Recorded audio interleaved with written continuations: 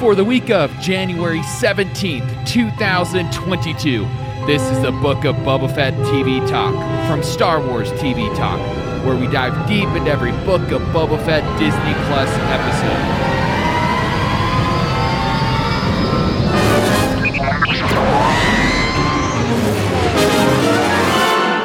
Today, we are reviewing the third chapter of the Book of Boba Fett, The Streets of Mos Espa, in which Boba Fett must address an ongoing issue regarding a cyber-enhanced biker gang, which he quickly enlists to work for him. Dave, what did you think of this episode?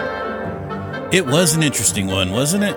I mean, I didn't expect to see, something that akin to the Borg in Star Wars. That is totally true. Now, this episode is very much reminiscent of the modern Star Wars debate that's going on these days. I mean, it seems like Star Wars can't do anything in modern day without drawing some sort of controversy. We'll dive a little bit into that. But yeah, I mean, we got a little, a lot of multi-genre stuff going on. And not only just like, that's kind of a simplistic way to say it, because there was a lot going on with these characters. But before we dive deep into them, let's go ahead and just dive right into this episode. So the format this week will be a little bit different because there weren't as many, hot tub time machine flashbacks going on as much as in the first two chapters. So we'll start kind of with the modern day, because that's really where the meat of this episode is. And basically, Boba Fett, he's having some issues keeping the leadership down. People in Mos Espa are used to the Hutts leading things and used to kind of like this, rule with an iron fist type of mentality. And he's not quite willing to do that. And so he gets a nice little visit from one of the citizens of Mos Espa, who basically is controlling the water source. He's curved the water market, so to speak. And he has told Boba Fett that there's this new street gang that have these colorful bikes that are stealing his water, and he can't stop them because they also have done some, robotic things to themselves. And did you kind of pick up on the description that it sounded like this was kind of a similar description to like Darth Vader, the way that he was kind of like, his tone overall just kind of dark, and they're more fearsome because they're more cyborg than human? Yeah, there was definitely some tone leaning towards that. Once you meet them and you see them, you're thinking, okay, these are just kids that have some robotic parts. Like the one guy's got a part robotic leg. There's the one that made me think of the Borg right away, the one that's got the replaced eye. But other than that, they're just kids looking for work, looking to survive. And it was obvious once you meet the characters that the water merchant is making them out to be much more than what they are. Right. And this is something that, I mean, obviously, as soon as this episode started to stream on the interwebs and people started vocalizing their opinions, there was a lot of disgruntled feelings about this biker gang.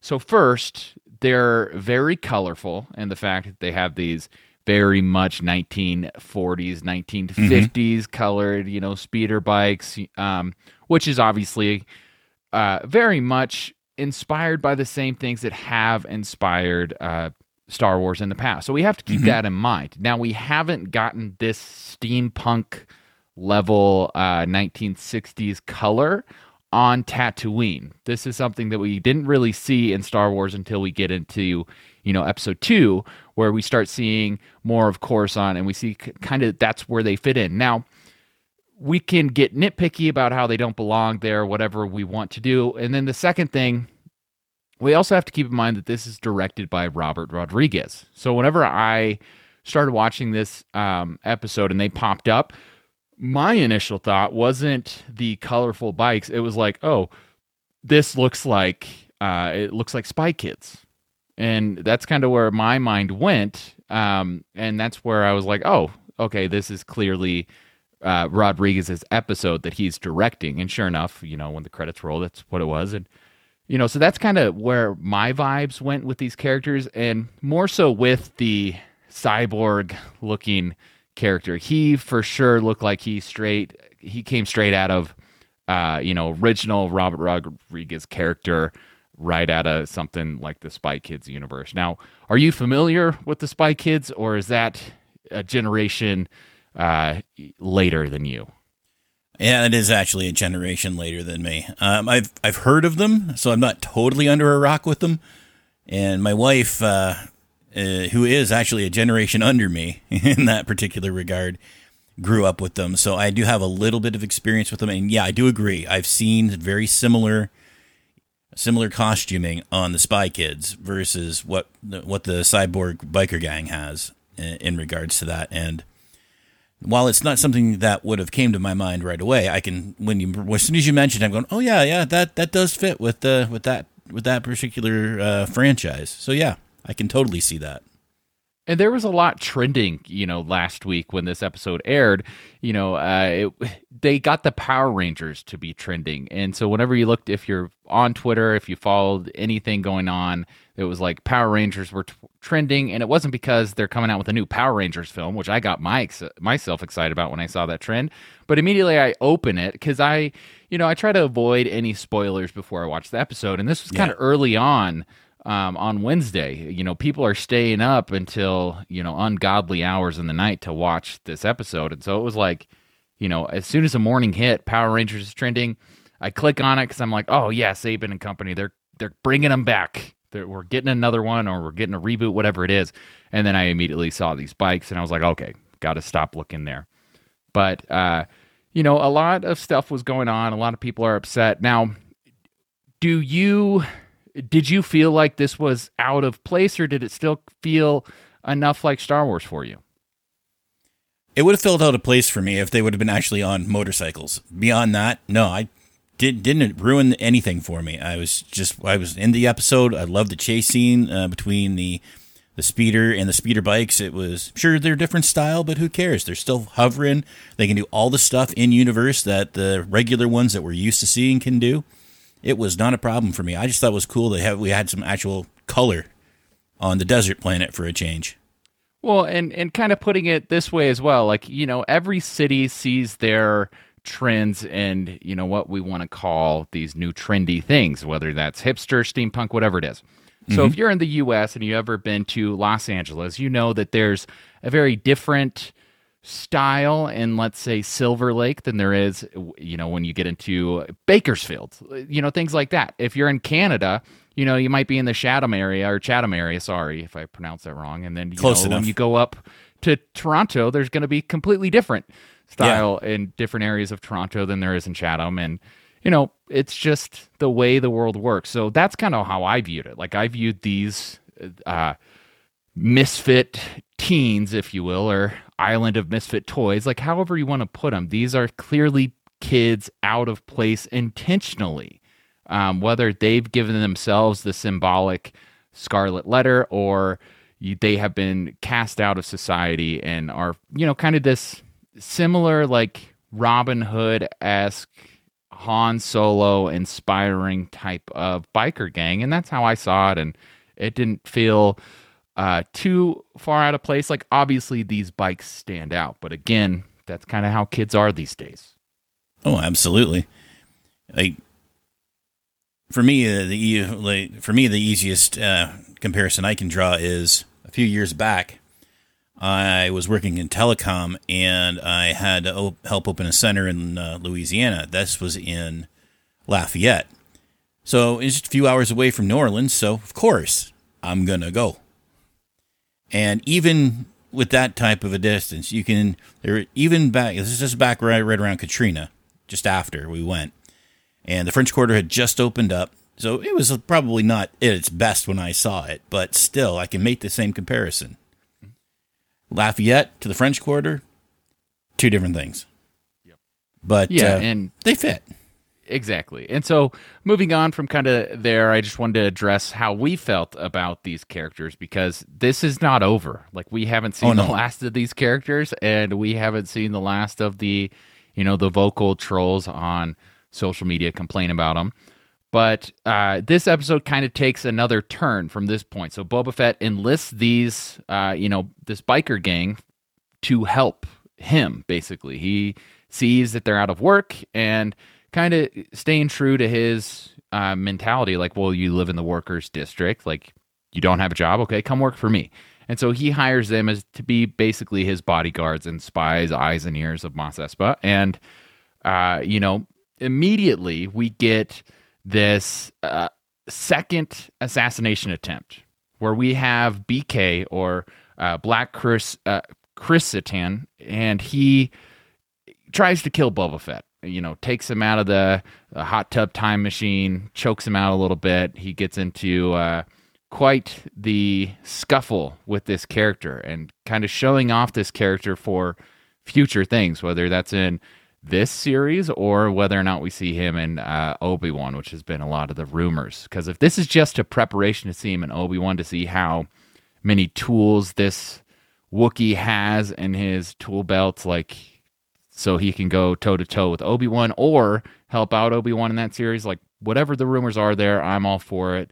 But what did you think of this overall fight with this ginormous gladiator of a Wookiee? Oh, this was a great fight scene. I mean, you're coming right off the flashback, because this is how you get out of it. You're being pulled out with Boba out of the Bacta tank, and all you see is hair all over it. It's a great way to start into it. Total surprise. You don't see it coming. You know it's coming because of the last episode, but you just don't see it happening here. And then it just goes in. They start fighting back and forth. Boba tries to get off a shot with a gauntlet that he tries to pull on. Doesn't quite make it because Chrysanthemum has one of his own, that brass knuckled spike electrical thing that he had. That thing was just bloody awesome. Then he gets the gaffy stick out, and then the kids come in and they're using their electrical stuff. It's just well choreographed and pretty martial for what they were using too, because you can go into back to the samurai stuff and the karate stuff and all that. You can liken a few of those things, like the one thing the kid was swinging. I couldn't see exactly what it was, but it's like a chain whip. Mm-hmm.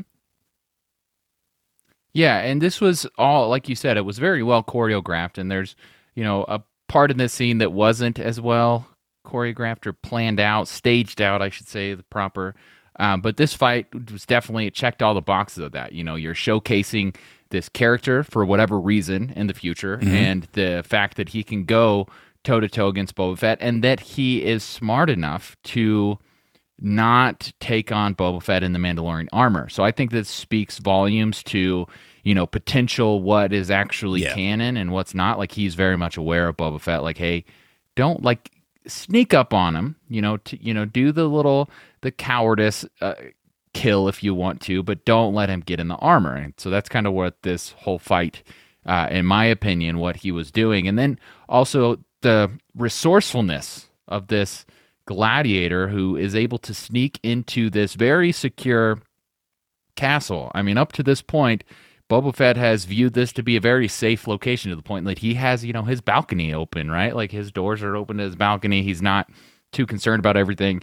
No one's guarding him while he's asleep. So he obviously feels some sense of security that mm-hmm. this Wookiee was able to bypass and use his resources to get through. So, all these things about this character.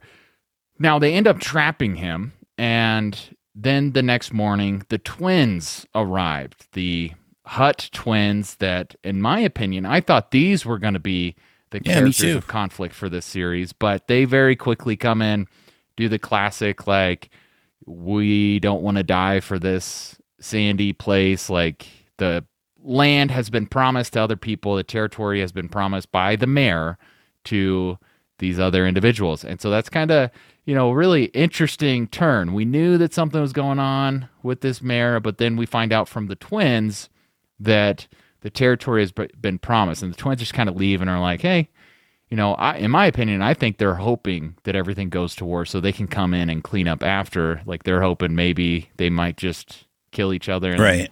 Mos Espa will be theirs for the taking.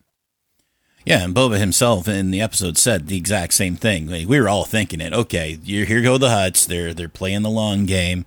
They're They're going to come in after everybody's killed each other, and we'll get our way one way or another.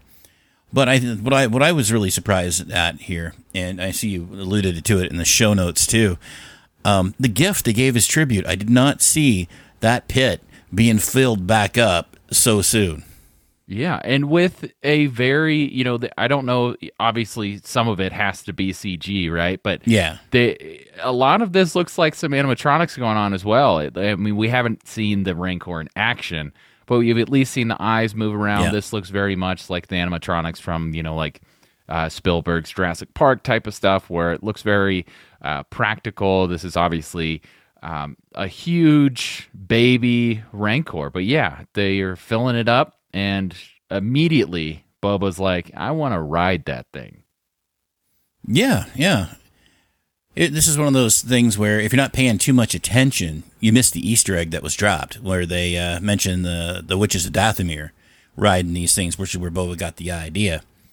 But it's still, no matter how he got the idea from the Rancor tamer mentioning the witches, riding that Rancor, that will certainly put him in the area. Okay, he's riding a freaking Rancor around Tatooine. We gotta respect this guy at least a little bit. Yeah, and that's going to be his symbol. And honestly, that was his symbol when we first saw him in the holiday special. I can't think of what animal he was riding on, but he was riding on, I think he alludes to the actual beast that he rode on when he says that he has rode something bigger, similar.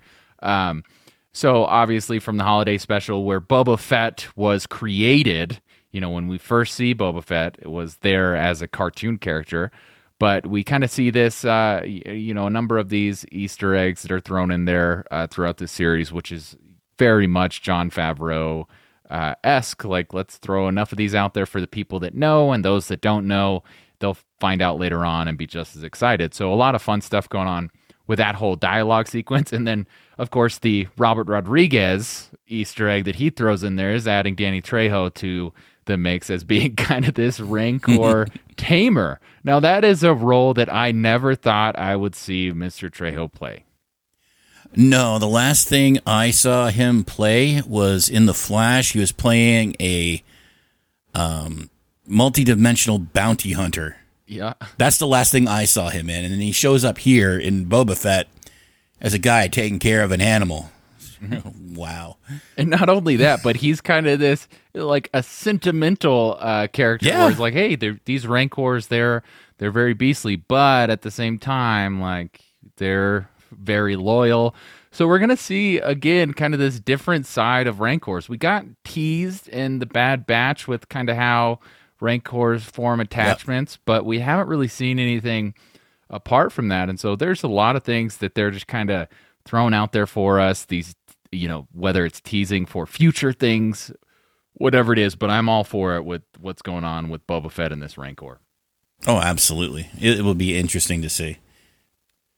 So Finnick and Boba, they decide they need to pay a visit to the mayor, and they kind of do this, showing their power by showing up there with the cyber gang on their colorful bikes, and they basically see the mayor's not home, and that the assistant, the whatever major domo, whatever you want to call him, he kind of sneaks out, and this starts this kind of. Another thing that was extremely criticized from this episode was the way they shot this scene between the bikers and this, the mayor's assistant. It seemed very slow. It didn't seem like a high-speed chase, just the way it was shot. And there are a couple of different reasons. Like, they may have very well have put these speeders, they may be practical bikes. They may be practical motorbikes, and the car may be a practical, or the the hover car may be a practical car as well, and they just kind of in post-production remove those things. So when you're thinking of stuff like that, like, of course, unless you're having these skilled stunt doubles in these vehicles, you have to go like 15 miles per hour. Like, that's kind of the cap that a lot of these actor agencies have to protect their actors. I mean, we can't just be putting these unskilled people out there on these bikes and telling them to go, hundreds of miles per hour. So that could be a potential reason why it seemed like a little bit of a slower chase. But again, it mostly did its intended purpose for me, which was it highlighted the skills of this biker gang, that they can do a number of different things in their pursuits. So that's kind of how I took it. I definitely saw what people were talking about when they said it seemed a little, choppy. It didn't seem intense enough. And, this isn't it's obviously a high budget film, but in order to do something at that level that people wanted, it would have to be, this episode alone would have to be in close to $10 million. Yeah, and I don't care who you are, Disney, whatever. We're talking about approximately a 5 to 7 episode length first season here. You're not spending that kind of money on a single episode unless there's something extremely special you need done. Like, for example, at the end of Mando last season, where they bring in Mark Hamill to do Luke again with the CGI and all that. That couldn't have been cheap. But this isn't the episode for it in Boba Fett. They're just trying to establish some stuff here. We're looking at the first season of any show. You don't get the big budget, good stuff until later. You just wait on it, people. It'll come. And it also just shows how spoiled we've been in TV in the last 2 years. Like, Game of Thrones just ruined society in terms of what TV can do, and as far as like budget goes. And so now we expect everything to be at that scale, and when it's not that scale, that's what we compare it to. And to be fair, it is a massive production company in Disney that's putting this on, but they're not throwing Game of Thrones money at it quite yet. Like, maybe they'll get there. Obviously, The Mandalorian had some more funds thrown at it in season 2, but you have to take your time with these things, test the waters. What's the intended purpose? And obviously, this is getting far more funding than most seasons of TV shows. So anyway, what this chase ends with is the confession that the mayor is working with the Pikes. The Pikes have made their way to Tatooine, and so this is kind of the what leads us into our coverage of the flashback. But we saw in Chapter 2 that Boba Fett has basically derailed the train and has told the Pikes they have to pay a toll to the Sand People now. That the Tusken Raiders, you're cutting through their territory. It's time for you to pay them. Mm-hmm. We got some teases of another more violent biker gang that we saw Boba confront in the cantina in the last chapter as well. And so just a number of things that are kind of setting the stage for the Pikes as the villain for this season of Boba Fett. And he kind of meets with them, and the leader's like, we don't have any reason to pay 2 people, so what's it going to be? And Boba says, basically, I'll take care of it. But when he gets back to his newfound home with the Tuskens, it has been destroyed, and from what I can tell, a large number of the Tuskens themselves have been slaughtered. I mean, it's just not... not good luck for the Tuskens. Like, this is the second time we've seen like an entire village slaughtered. And so we get kind of this whole slaughtered village, which brings in this very much like Western expansion vibes, what we've seen from things like, even in classic films like, The Last Samurai, Dances with Wolves, any type of film that has a similar theme of kind of European expansion, or in this case, very much, Western expansion of the New World, where we've seen, these villages just get destroyed. And so a lot of stuff going on there. Boba obviously ceremonially buries the ones that are there, or puts them to rest through kind of this flaming ceremony. Now, with all this stuff going on, what was your initial thought? Like, did you catch a lot of these callbacks? Yeah, I did catch a lot of that. You mentioned Dances with Wolves, Last Samurai, both movies I'm very familiar with because I've watched them multiple times. And Western has always been a big genre for me because that's just the way my uncle and my dad have always been as far as their favorite movies go. So I grew up on this stuff. So absolutely, I saw the parallels to the Westerns and whatnot. But I must say, the one thing I was half looking for, I knew it wouldn't be there, but I was looking for the Tusken with a lightsaber strike down it just because, and so you're going, oh, not again.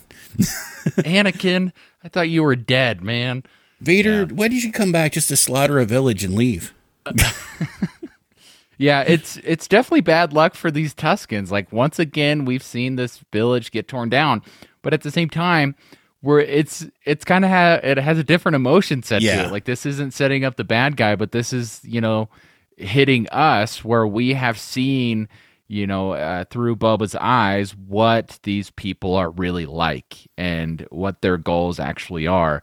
And obviously, the Pikes are at least indirectly responsible for the slaughtering, sure. Because of course we saw the symbol from this gang that is terrorizing this portion of Tatooine, basically plastered or spray painted, whatever we want to call it, on the tents there. And obviously those are the people that Boba Fett was competing with, and I would assume the Pikes gave them the same message that they gave Boba Fett when they came to collect their funds later. So they just decided, let's just slaughter them.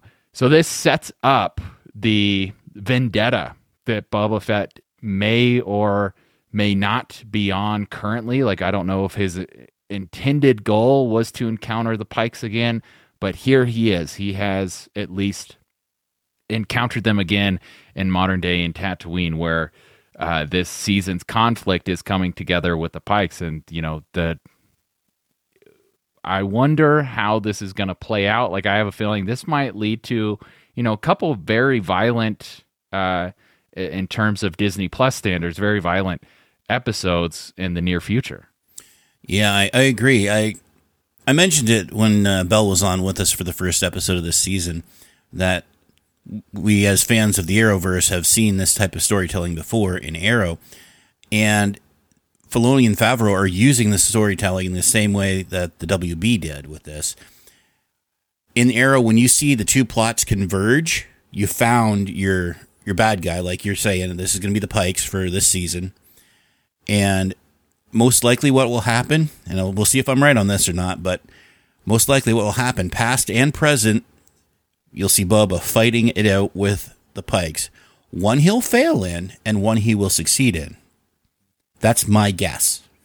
Yeah, and I would assume that probably leads him on his journey to find his armor. Like, he might get the crap beat out of him and realize, like, I need my dad's old armor back, and that might, like you said, kind of where the plots meet, and we see kind of this leading right up to where we saw Boba Fett introduced in Mandalorian 2. Like, it could be very like that seamless, where we see him standing over the horizon and we see our Mandalorian on his speeder, going through the dunes. So it might be something as complex as that, where because it's clear that this is a very well thought out episode. I don't think they're doing the traditional sitcom, let's meet at the table after every time we film and plan out the next episode. This is something where it's all been written ahead of time. Favreau has sat down and spent a lot of time on it. And honestly, he's probably been writing this specific plot before he started writing Mandalorian, because, of course, we know that's what his goal was. He wanted a Boba Fett story. So he very well could have had this in a notebook, stashed in his dresser, a la Nolan-like. But, this is huge. A lot of stuff moving forward. With that being said, Dave, what is your biggest takeaway from this week's episode?